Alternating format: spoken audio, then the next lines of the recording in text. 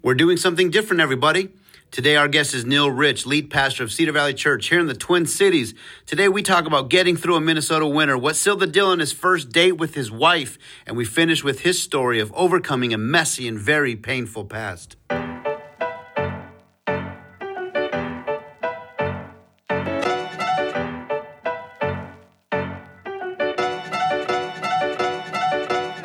Hey, welcome everybody to the Cedar Valley Podcast. My name is Amos J. Olivares, and I'm the Community Engagement and Teaching Pastor here at Cedar Valley. And I'm your host. Listen, whether you call Cedar Valley your home church or not, whether you even go to church, I'm glad you are listening.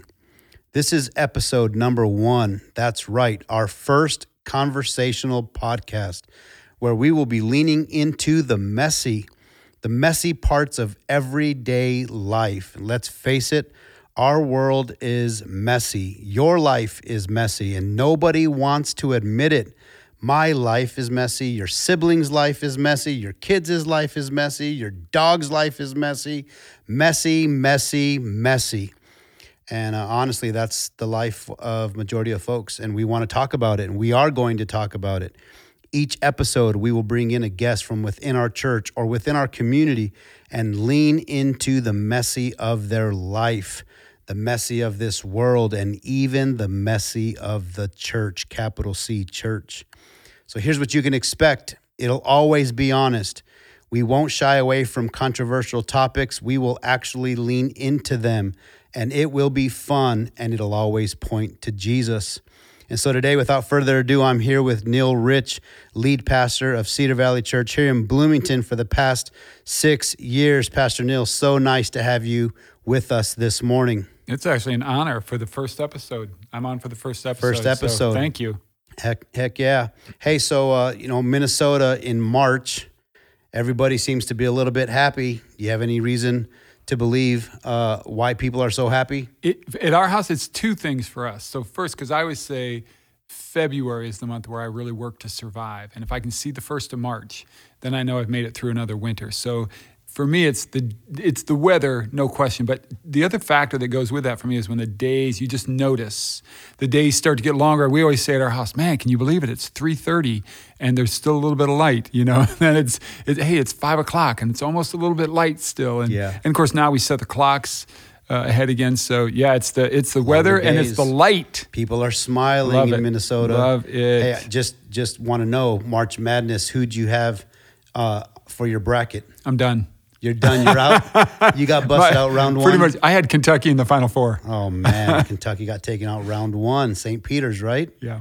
Wow. How about the T-Wolves? You excited about T-Wolves I basketball am. In fact, right I was now? watching them last night. They had a close game at Dallas, lost by 2 at Dallas, and then had a good game until the fourth quarter with Phoenix. Yeah, I know we're not here to talk sports, but I just want to say Shaquille O'Neal put a tweet out, had a picture of the Timberwolves starting 5, and he wrote, "It's going to be hard for anybody to beat these guys in 7 games." That. I thought, wow, great. We're even in the mouths of the celebrities out there. Right. Pretty cool. Well, all right, let's get right to it. Let's talk a little bit about, let's just start with the public you, your story maybe of becoming a pastor, right? A lot of people don't know the story of that. And so. A little odd. Yeah, it's a little odd. A little odd course. It's funny, I was 17 years old. For anybody who out there who would know this name, we had Operation Mobilization was headed by a man named George Verwer, and he came and spoke at the missions conference at our church, and I would have been 16 or 17, and he had an invitation. If you felt God was calling you to vocational ministry, and I actually went forward, and I really believed that. I honestly believed that. I knew that God was calling me to that, and so I went to college, was studying pastoral studies, and involved with youth groups and just volunteering at churches while I was in school. And then right after my junior year, I went and did, for the summer, I did an internship at a really big church. And at the end of the summer, I was so burnt out. And just my own fears, my own insecurities, the way that I internalized that was, I'm not cut out to do this. I'm just not cut out to. So I went back that fall and instantly just changed my major. And, the one thing I felt comfortable doing was teaching. And so I changed to an education degree, and it took me an extra year. So 2 more years. And then I finished in education. Never looked back. I didn't fully look back, but I always thought back. And I always stayed really engaged and active in the church. And there's certainly more to that story that we'll get into here in just a little bit. But now, pastoring this church here, you got a great congregation, beautiful facility, nice, great church. But one thing I've noticed about you, and I think a lot of people have noticed about you, is honestly, you're kind of you're pretty awkward. Yeah. And I'm just wondering, has it always been that way? Have you always been awkward? Are you aware of that? So I would use a slightly different word. Maybe this is my own insecurity. I don't know if it's so much awkward as the fact I've never felt like I really fit. I don't know if this was a term that we used in our school. We talked about the shiny kids. And kind of when you're in elementary school, you're just in your very immediate neighborhood and everybody looks and dresses and their parents are pretty much in the same situation your parents are. It's all that. But then when you go to junior high, it's a little more regional, and high school even more so. But we went to junior high, and for the first time, I saw kids with name brand stuff. We didn't even know what these. I remember at my age, I saw all these kids were wearing shirts with alligators, and I had no clue. I was like, are these kids all in a club? They all have, And so it was the first time we were the kids from the other side of the tracks. And it was the first time I was like, well, we don't really fit with the shiny kids. We're not one of them. And for me, quite honestly, I think, look, churches oftentimes take on the personality of their pastors and that kind of thing. Yeah, that's true. And so for our church, I think we've kind of become a church where if you're shiny, and I don't mean that in a divisive or derogatory way, but I'm just saying, if you're a shiny kid, but you're just like, but this is who I am. I'm just, own it. That's a great fit for us. But it's for a lot of people who maybe felt like I was never a shiny kid, or I was never one of the cool kids, or I didn't really fit in. I think you actually use it to your benefit as you're communicating on Sundays. It definitely comes out in your speaking. Oh, that's great. It's, humorous. People are laughing. You say sometimes the things that everybody else is thinking. And so it just kind of gets people laughing. Mostly inappropriate stuff. Yeah. And I'm one of those shiny kids, you know what I mean? So right. I'm having to adapt. Yeah. So you love talking about your wife, Kimmy, and just wondering what does she think about this awkwardness of Neal? So I actually don't think Kim sees it at all. And the reason I say that, and because love is blind, no, but because I actually think it's what attracted me to Kim. Is she's wired the same exact way. She grew up almost the exact same way. And we joke about it. I grew up in Des Moines, and she grew up on the east side of St. Paul. We grew up almost the exact same way. And it's absolutely what I love about her. I think I've told this story even at church, and I almost get choked up when I tell it because it's just when I just knew I was in love with her. Kimmy and I had probably known each other from a distance for 15 or 20 years. And then, finally I had the courage to ask her out, and we're on a first date. And, so somebody from a distance, and now it's first date, you're going to find out what they're really like. And you're trying to make a good impression. I mean, maybe this isn't going to be them, but you don't know that. In your first date, you're trying to make a good impression. And so I take her to this nice restaurant. Please tell me it was a Mexican restaurant. It wasn't. It was Italian. Sorry. Okay. So we go to this restaurant, and you're concerned about how you're dressed and what's my hair look like. And so we sit at the table, and I think the waitress had already taken our order, and she's got these, we've got water glasses. And Kimmy's talking, and she reaches her hand for something and just blips the glass. She just tanks it, right? And water spills all over the table. And she knocked it over and just started laughing. And it was so endearing. And I knew, I'm like, this is somebody I can be myself. Oh, that's my girl. Somebody, I said that in a heartbeat. This is my girl. She totally screwed up. Totally, and she just laughed out loud. It was just funny. And I thought, I think we're both cut from the same cloth in that awesome. Regard. Yeah, and you guys both are very funny, and people enjoy that. She's hilarious, man. You had mentioned about a crazy story, a crazy journey of becoming a pastor. Yeah. A lot of people don't know this, but Dr. Neal Rich, how in the world did that happen? Yeah, so it's a weird journey. This whole thing, even for me, I sit back at times and I go, this is weird. When I was in high school, it was right in the middle of basketball season, and I had this weird injury, and I was just so frustrated, And somebody said, hey, you should see a chiropractor. And I thought, yeah, nobody in my family's ever seen a chiropractor. And so talked to my mom. She's like, fine. So I go to this guy, and I had the most amazing like recovery. Just boom. It was just like that. And I thought, that's about the coolest thing I've ever experienced. And so when I was in college then, and I just said, hey, I had just gone back and changed my major. I had a roommate my freshman year, and his father was kind of one of the godfathers of chiropractic here in the Twin Cities, right? And so this roommate of mine, when he left school, he went to chiropractic school, and I talked to him, and I talked to his dad, and they're like, oh, you should be a chiropractor. And I didn't give it much thought. But eventually then I just said, okay, I'm out of college, and I'm going to go. And so went, graduated, set up a clinic, like literally maybe a mile from here at the church. What was the name of your clinic? It's just called Chiro Center, Bloomington. And did you have by chance like a favorite adjustment? Is that, I don't even know if that's like proper, but if somebody walked into the clinic and said, I need to get my blank adjusted, were you like, oh, you're I didn't have a favorite, but I'd love to get a hold of your big coconut and give it a twist. But I'm sure it could take an adjustment or two. It was just great for 20 years. For 20 years. And the thing that was most interesting is because we just stayed so plugged in the church, we were serving in the church, using our gifts in the church. You thought you'd do this until you retire? Oh, I thought I'd do the clinic until I retired. And then I had the pastor here, who was the pastor at this church, said, hey, we were talking about it one time, and he said, have you thought about that? Have you ever thought there would be more? And I always remember, I said, yeah, I don't know how to get there from here. And he said, someday you're going to have to sell that clinic. Wow. You're going to have to join a staff. You got to get bloodied up, and you got to figure this thing out. A lot of people have to done that. And I love the way that he just challenged me, though. I mean, oddly enough, though, I think there are some similarities. I mean, you own a clinic, which means that you are managing people, which means you're ultimately deciding the direction of the clinic and kind of where you want to go. And, do you want to open up other sites? Do you want to stay within? And then now you're leading a church. And you kind of have like the same role. You're managing people. You're deciding, the next steps of the church. Do you see some of those similarities? And are there any differences? The similarities are people, for sure, right? Like when you run a clinic, you have to oversee the overall clinic and the staff, and you're concerned for the welfare of the clinic. But on a daily basis, what you really do is dealing with people. And the church is very much the same way, right? Especially in my role now, I oversee the church, and I've got to be concerned about those things in big picture.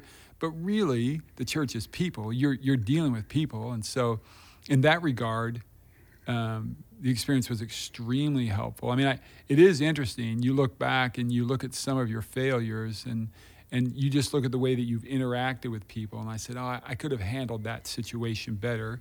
And it's no different. I mean, it's in the church. It's the same thing. You handle a situation, you deal with a person, and you go, okay, yeah, that wasn't appropriate. That wasn't, you're embarrassed about that, and you see some of your failures. It's all, we say this, what's the greatest thing about the church? It's the people. Yeah, well, what's the biggest challenge? It's the people. But with that, okay, so at a clinic, you're going to, I'm sure every once in a while you get somebody who's disappointed about something. Oh, yeah. And in the church world, you get emails after every Sunday message, right? So, are there differences in how you, whether received or the kind of people giving the feedback in both of those worlds? Are there differences? The difference is, that's a great question, but the difference is, and I say this all the time, life is not about circumstances. It's about expectations. Right?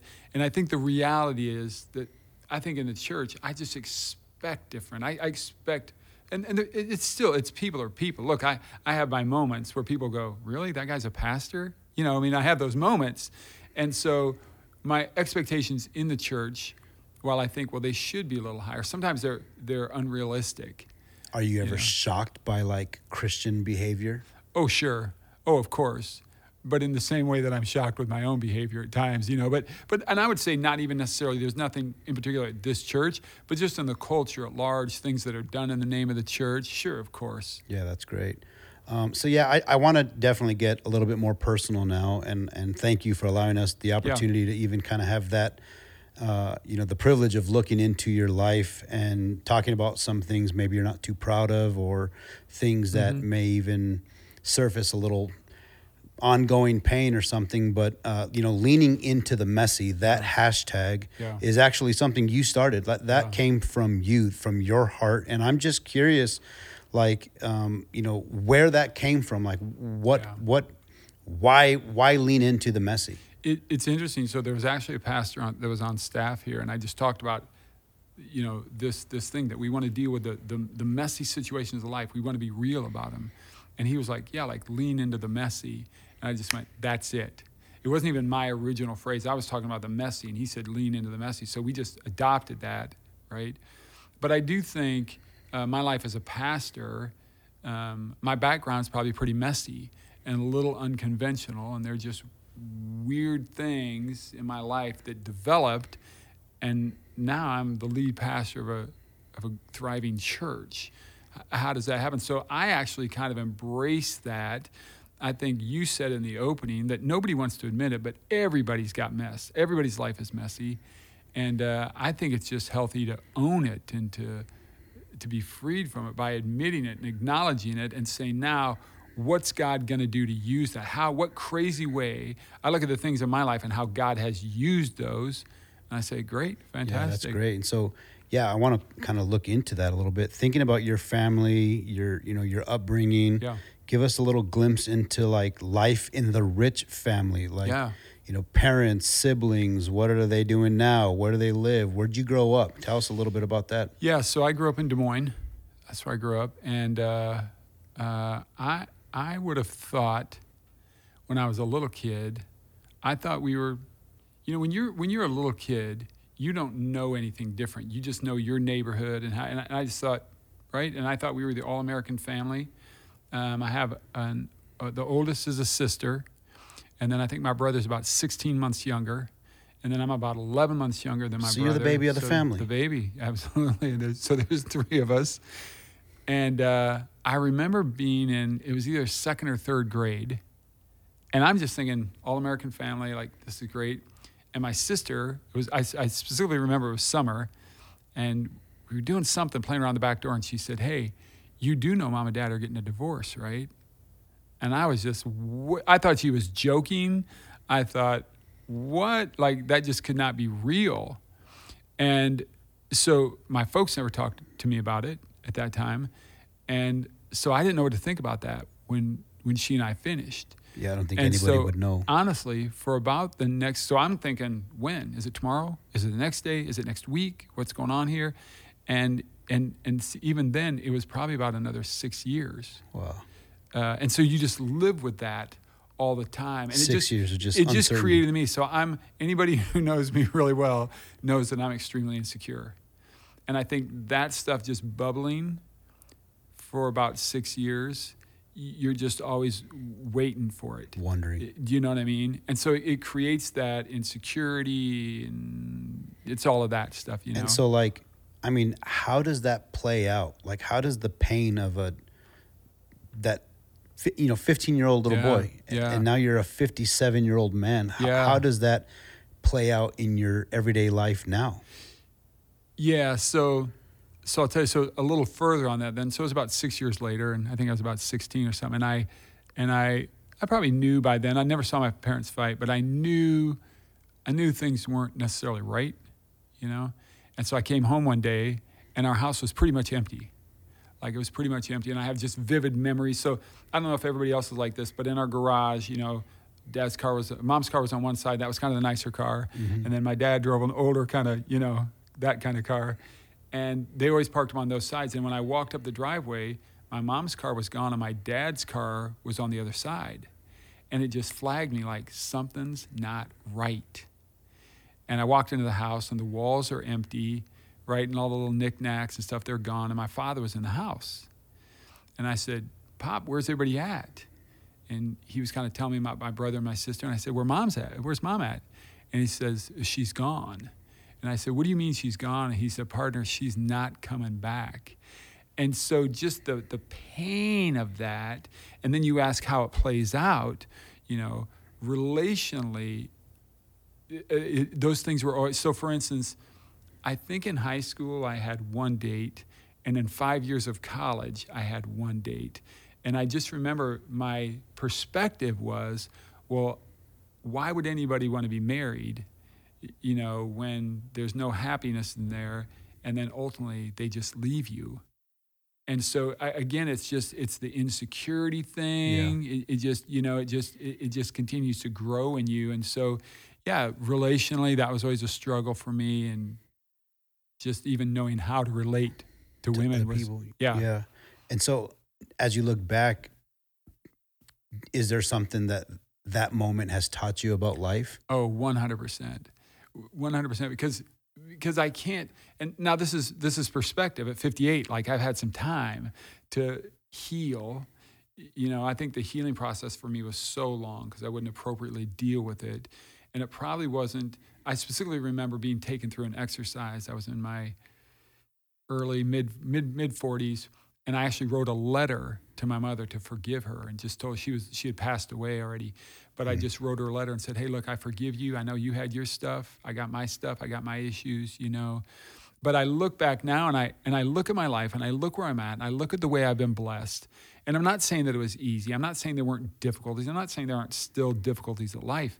But I look and I go, wow, God is faithful. God is faithful. God never turned his back on me. Even, those times that you're in your life, you're like, can God hear me? Is he aware? I'm like, yes. God hears, God sees, God's aware, he knows. And I look at my life now and I'm like, I might be maybe one of the most blessed people that I know. And so, there are hard seasons, but God is faithful, God is good. I mean, like, I think that's where most of us are, where most people kind of go, man, this thing in my life just really sucked. I'm like, I believe that. And I can tell you from my life experience, God is faithful, God is good, God is true to his word, Well, I mean, I'll tell you this, just listening to you talk about it is inspiring because, I mean, if I'm just being 100% honest, like, it's hard to see the goodness of God in that situation. Mm-hmm. I mean, I can hear you saying it. I can even sometimes think, well, you have to say that. You're a pastor, right. You lead a great church. What else are you going to say? But the truth is like, it's hard to see God's goodness when you're in that kind of a spot. And just, full disclosure, I'm not saying that I saw it when I was in it. And I literally remember praying out loud to God. I literally remember holding my fist up to heaven, telling God how angry I was. And I would say really what I'm learning now as I continue to get older, I think that's a healthy response. I mean, I was told one time that you can't deal with an untruth. I remember I was seeing a counselor one time, and he was just talking about, well, think back to that, and how does this make you feel? And I said, well, it's just really frustrating. And he said, no. I was like, well, I think I know how I feel. Like, who are you? And he says, no. I said, no, it is frustrating. He goes, that's not the word. And then he just paused and he's like, think about it. What's the real word? And I said, well, I'm not frustrated. I guess I'm angry. And he goes, oh, you're ticked. And he said, you can't deal with an untruth. To fail to acknowledge how you really feel is an untruth. Like, well, I'm just frustrated. That's not true. You're not just frustrated. You are angry. You are ticked. That's right. Now, own that, and then you can deal with that. You know what I mean? So in the moment what I have said, wow, this is the goodness of God, well, not a chance. Yeah. In my life now, and I see how God's used it and how he's chiseled me and how he's, okay, now I can see it. And I think that's what makes you a very compassionate pastor, a pastor who always tends to go for the underdogs. Well, I will tell you this, and I think this is really interesting. If you would have known me before all that happened, right? I was a Pharisee. It was really interesting. I was a Pharisee, and everything in my life was black and white, and this is right and that is wrong. And what God showed me is like, just wait a minute. And sometimes I think with people like, you don't know their story. Yeah, I can say that that's not okay. I can say that's wrong.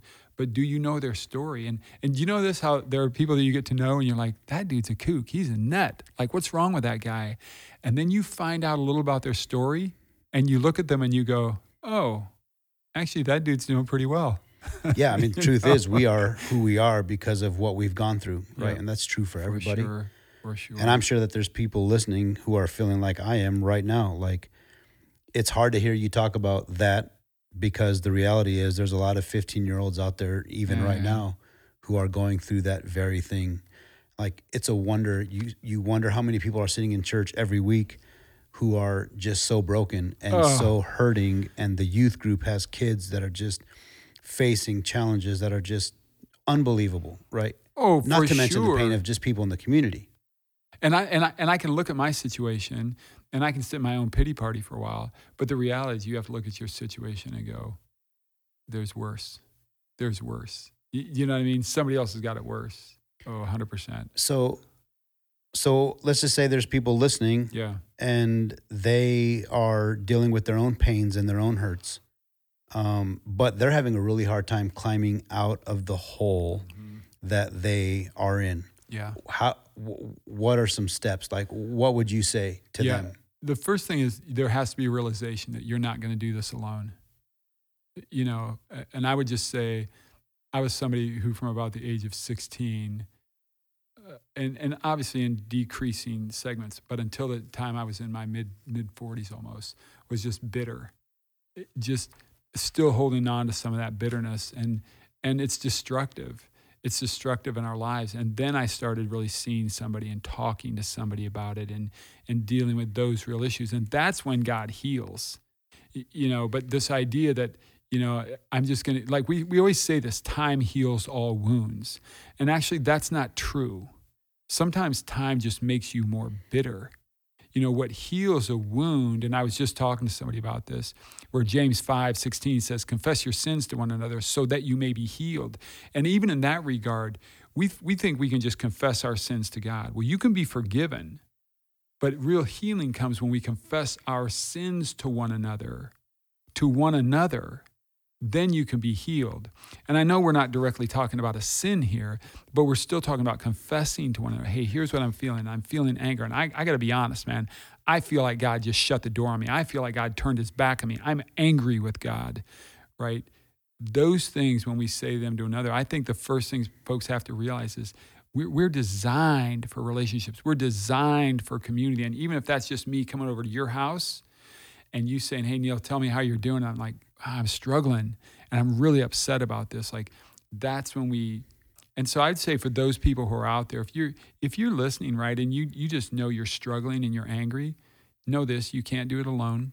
And you've got to find somebody, whether that's somebody here at our church, whether that's a pastor here at our church, whether that's our prayer mentoring program, which is so effective. Sometimes folks just need a tune-up, and you go and see a prayer mentor, and they walk you through some things, right? Whether it's you're not in the Twin Cities, or you're not at this church, or whether you find a close friend or a close neighbor, I'm just saying you cannot do this alone. And for healing to happen, that's in relationship. Yeah, that's great and very helpful. And so for those listening, we do hope that you would, at least accept the challenge to verbalize what you're saying, verbalize the pain that you have. 100%. Because there's a healing process that comes from just talking about it. Own it, admit it, confess it to someone else, right? Really, really do some work on that, for sure. Yeah, that's great. So just to wrap up, one question for you that we all want to know, at least I'm very interested in knowing, is how can people who are listening to this podcast pray for you? Oh, wow. I love that. So I appreciate that. I think I pray for wisdom, probably more than anything. And wisdom, not just in like, hey, make a smart decision, but wisdom in that as I hear from God, that I am listening to God, that I'm discerning, that I'm hearing what God says, allowing for his spirit to lead. So I think more than anything, that's my prayer. I really want to hear from God and discern that and just follow that. I think our tendency sometimes is to have a great idea, and then we just go that direction. We say, hey, God, bless this, as opposed to saying, hey, God, what are you doing? What do you want? And then we get on board with what God's doing. So just that I would hear that. Well, there you had it, everybody. There's one way you can pray for Pastor Neal. And Pastor Neal, thank you so much for your time my pleasure. Today.